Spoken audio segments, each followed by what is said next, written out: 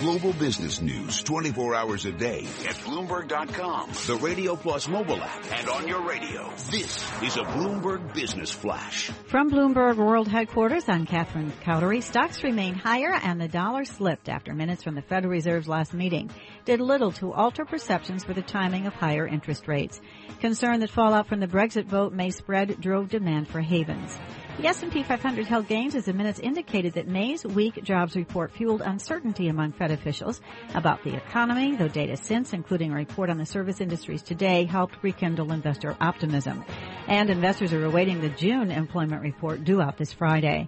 We check the markets every 15 minutes throughout the trading day on Bloomberg Radio. Dow Industrial Average is up 50 points, 0.25%, trading at 17,889.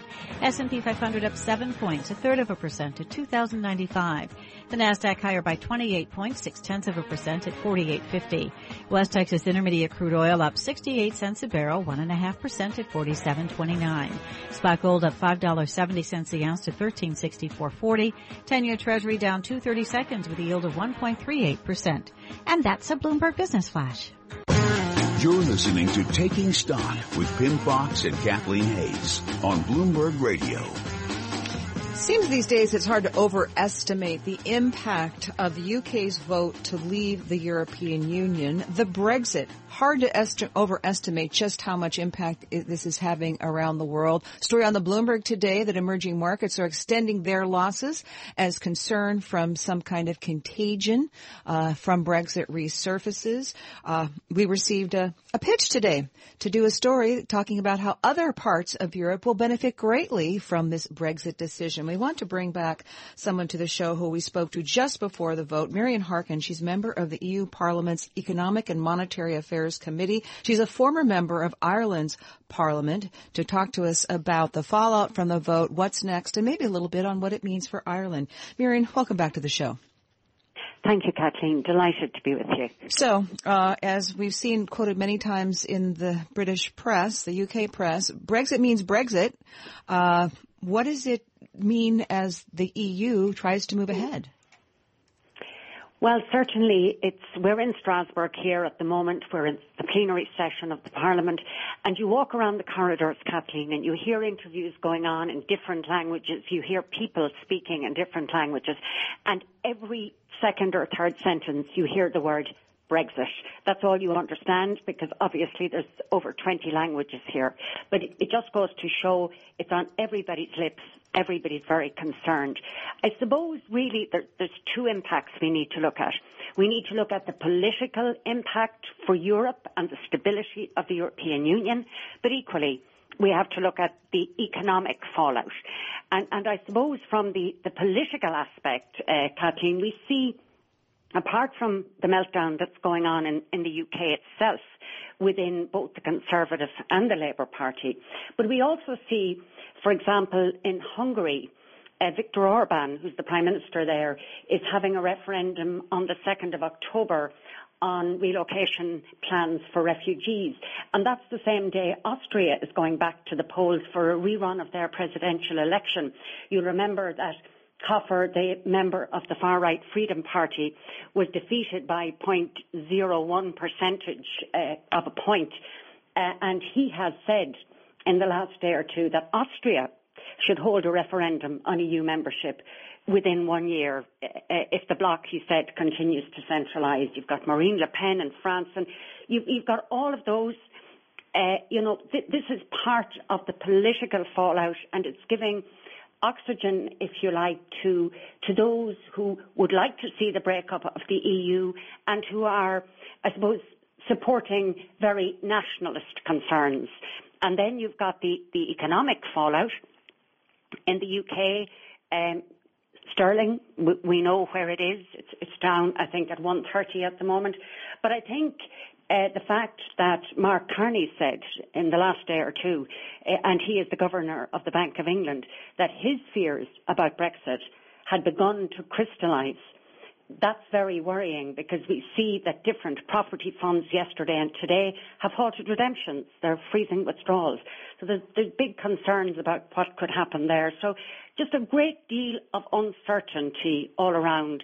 And as we know, the market craves certainty, but it certainly does not have that now. Marion, one thing that is not uncertain is that lawyers from some of Britain's largest legal firms have been looking to register in Ireland in order to protect their right to practice in the European Union. Is this something that you would you think will continue not only in the legal profession but in other professions?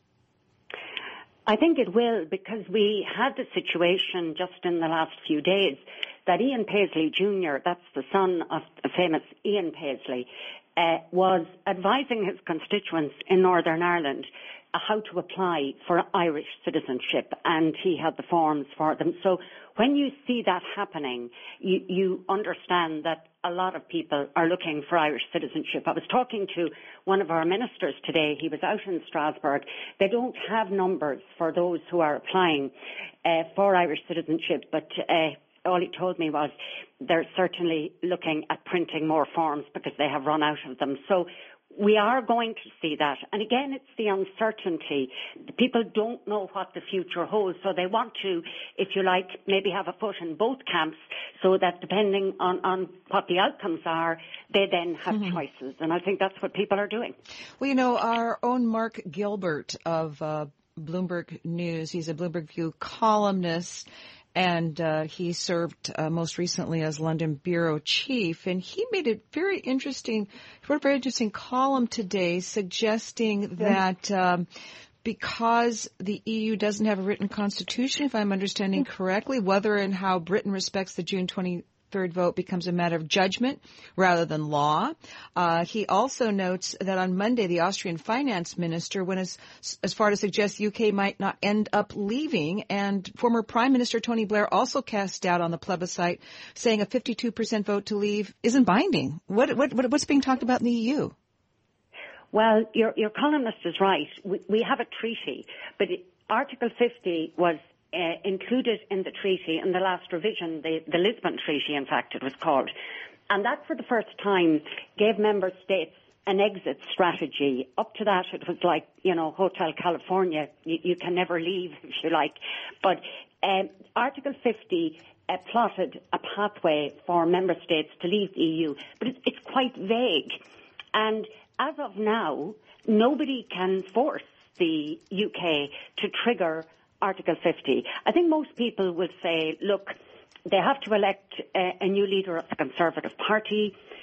We expect that to happen maybe at the beginning of September. Give them 4 to 6 weeks, maybe even to the end of October. But really, they want to be getting their act together at that point. I think most reasonable people would suggest that might be the timetable. But the UK does not have to follow that timetable. Now, I'm sure if it were to go to the beginning of next year, there would be a lot of concern and perhaps even some impatience, perhaps even turning to anger if the UK didn't make clear what its intentions were. But the ball actually is in their court at the moment. But once they trigger this Article 50, then there are 2 years during which negotiations take place. After that period of time, if no agreement is reached, then we have no deal with the UK, and they would be in the same position, let's say, as China. They would come under WTO rules. The period could be extended, but that would require a unanimous decision of all the other 27 member states, and you can imagine that would be difficult to find. We're speaking with Marion Harkin, member of the European Union Parliament's Economic and Monetary Affairs Committee. Marion, how do you respond to people that say that the European Union needs to be more flexible, not only in how it deals with Brexit, but how it deals with many of the other issues that have presented themselves? Well, I didn't answer your previous question, Pim, when you asked me about Ireland, and I'll just briefly say 1 or 2 sentences. For us, there are significant threats.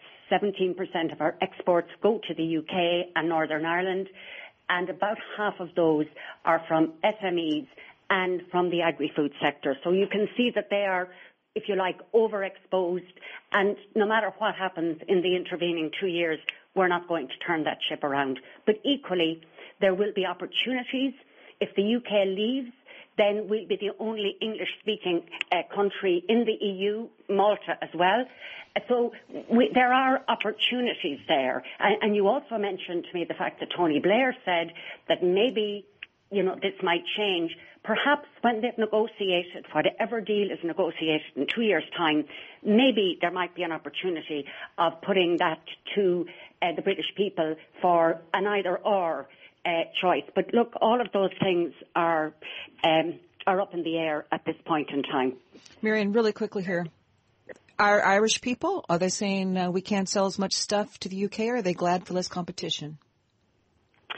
Look, they're very concerned because the drop in sterling immediately affects our exports. So people are very concerned because we know that if a deal isn't done, it's in everybody's interest to do a deal. But the bottom line here is you can't have a la carte access to the single market. It comes with costs. It comes with responsibilities. And we have to wait and see what the British want, and then we can see how we can position our economy to get the best out of it, as it were. Thank you very much. Marion Harkin, member of the European Union Parliament's Economic and Monetary Affairs Committee. You're listening to Taking Stock. I'm Pim Fox, my co-host Kathleen Hayes, and this is Bloomberg.